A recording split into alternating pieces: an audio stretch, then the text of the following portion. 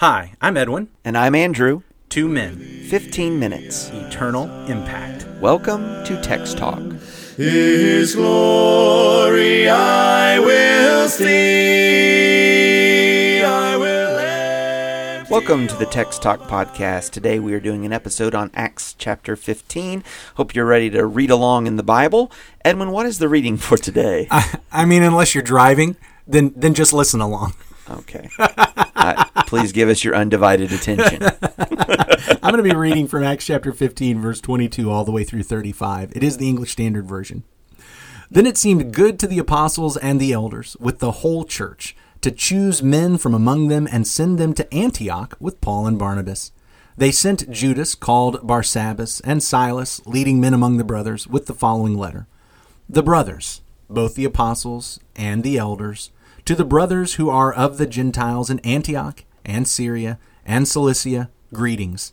Since we have heard that some persons have gone out from us and troubled you with words, unsettling your minds, although we gave them no instruction, it has seemed good to us, having come to one accord, to choose men and send them to you with our beloved Barnabas and Paul, men who have risked their lives for the name of our Lord Jesus Christ.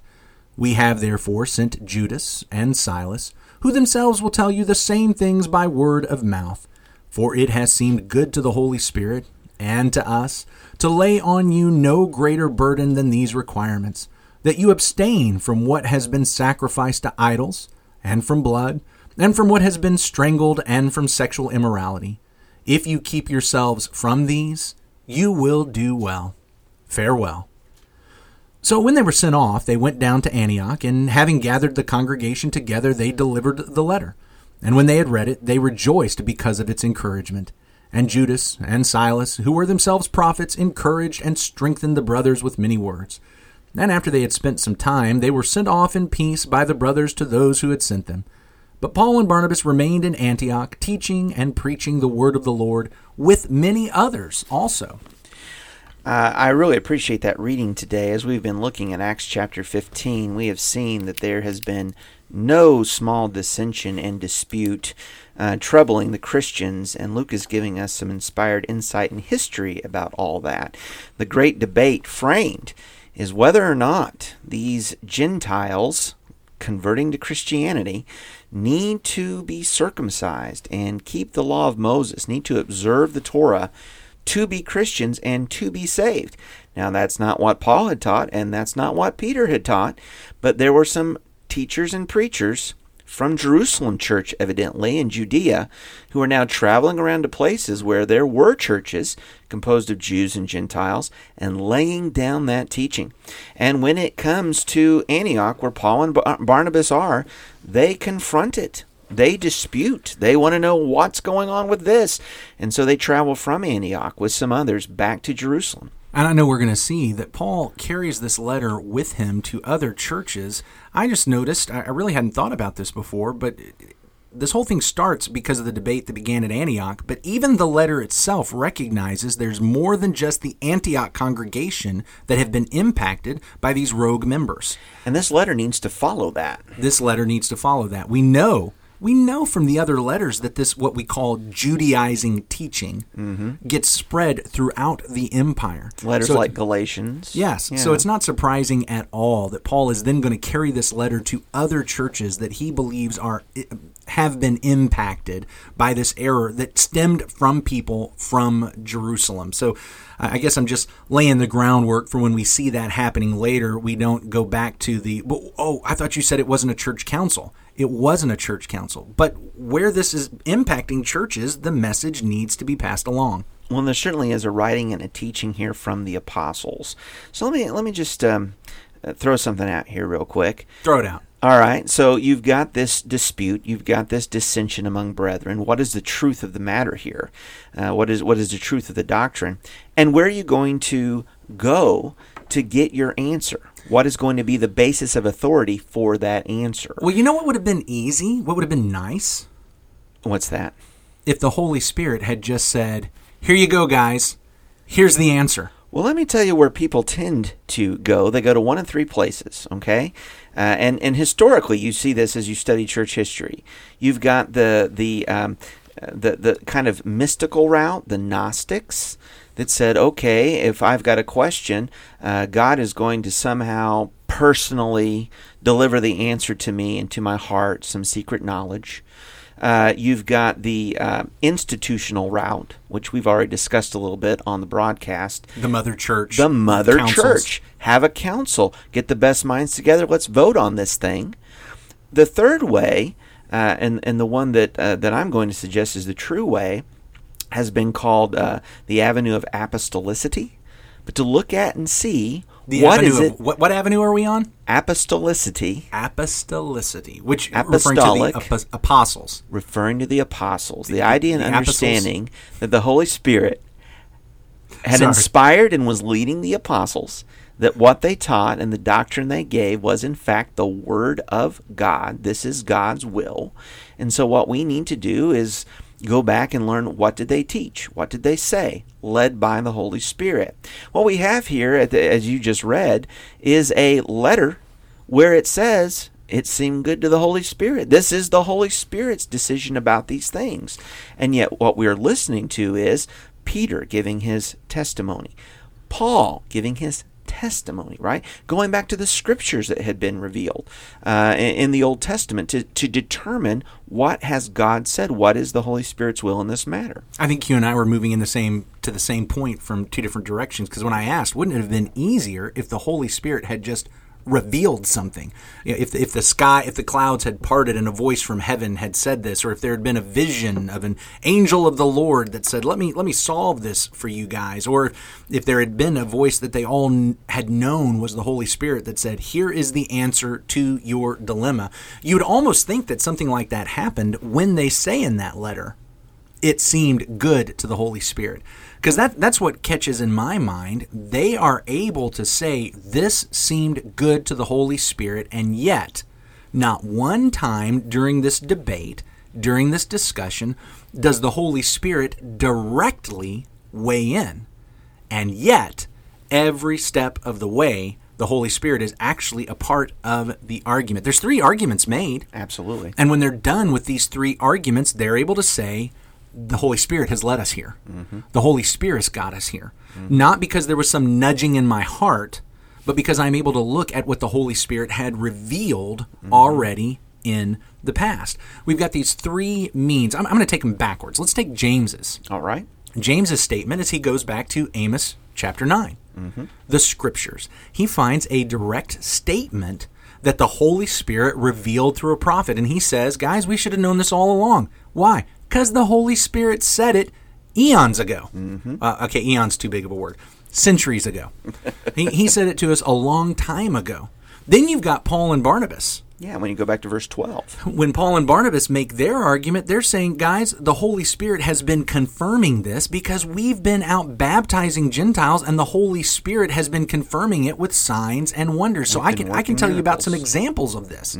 Here are examples of Gentiles coming into Jesus Christ approved by God, the Holy Spirit, placing his stamp of approval on it.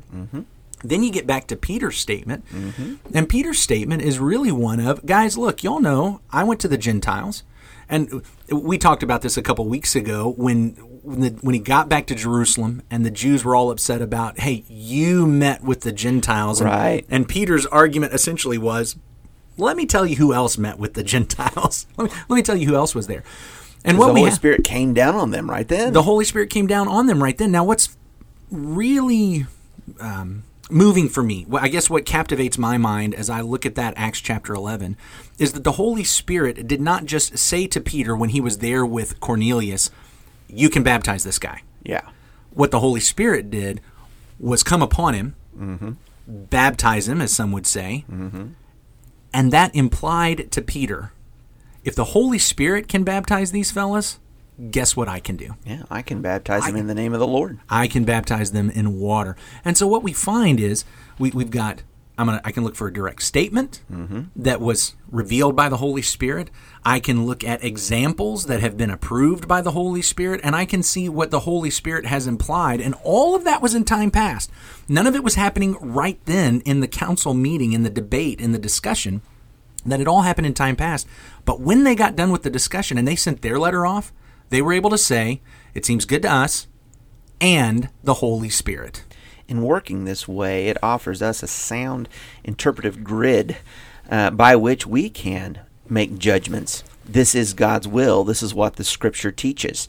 And we are not then following this institutional model. Let's have a council together and let's vote on it, what seems best to us. Because we want to know what's best to God. And we're not going to all, kind of isolate ourselves until, expecting to hear this voice or that voice, some secret knowledge. And, I'm going to come and be the mouthpiece for God. Yeah, so it's neither the institutional nor the mystical. Nor the mystical Gnostic approach. No, and it's not, I'm waiting to receive some new revelation. I am looking at what the Holy Spirit has done in the past.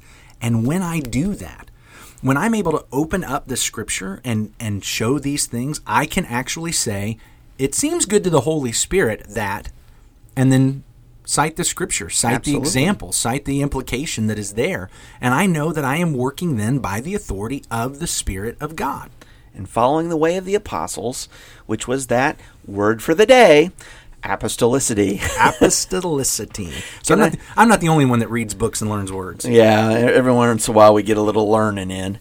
So, we talked about the joy that went with this letter, okay? You were reading about that they took this word on the road, right? And that it was a blessing to people. That they go back to Antioch with it, and there is this assurance, not that, hey, we won the debate, okay? But the assurance that what you have heard is the word of God, and we won the souls. Yeah, what you've heard is the word of God. I'm sorry, I cut you off. No, you you're were going right. a different direction. Won the souls. It's what we've been teaching is the word of God. We agree, and they see this too. And it's what a wonderfully encouraging thing it is to hear that. One more thing before we wrap up, yeah. I want to touch on here just briefly. And that is, here we find a really neat example where there's the written word, and then there is the spoken word.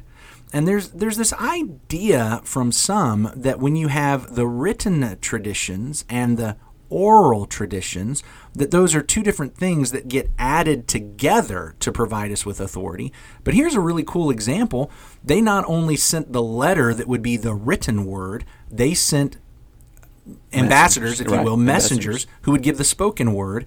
Did you take the written thing and the spoken thing, add it together, and now you've got the total? No. The written thing and the spoken thing were the same thing. Mm-hmm.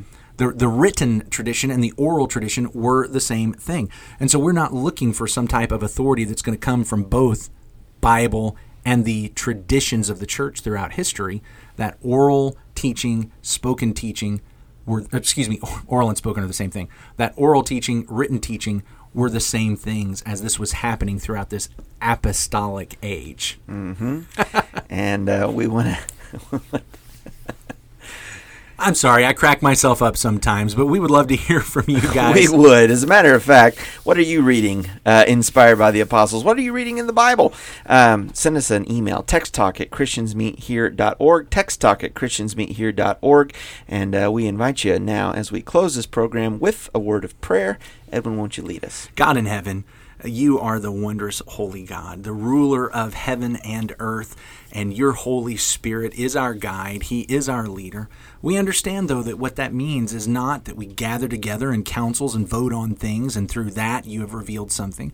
We also understand that that doesn't mean that we go into our prayer closet and wait for some type of nudging and leading in our heart and in our mind, or some type of new revelation. We understand that that means that you, in sending your Holy Spirit, revealed through the apostles and prophets your will, and you confirmed your word.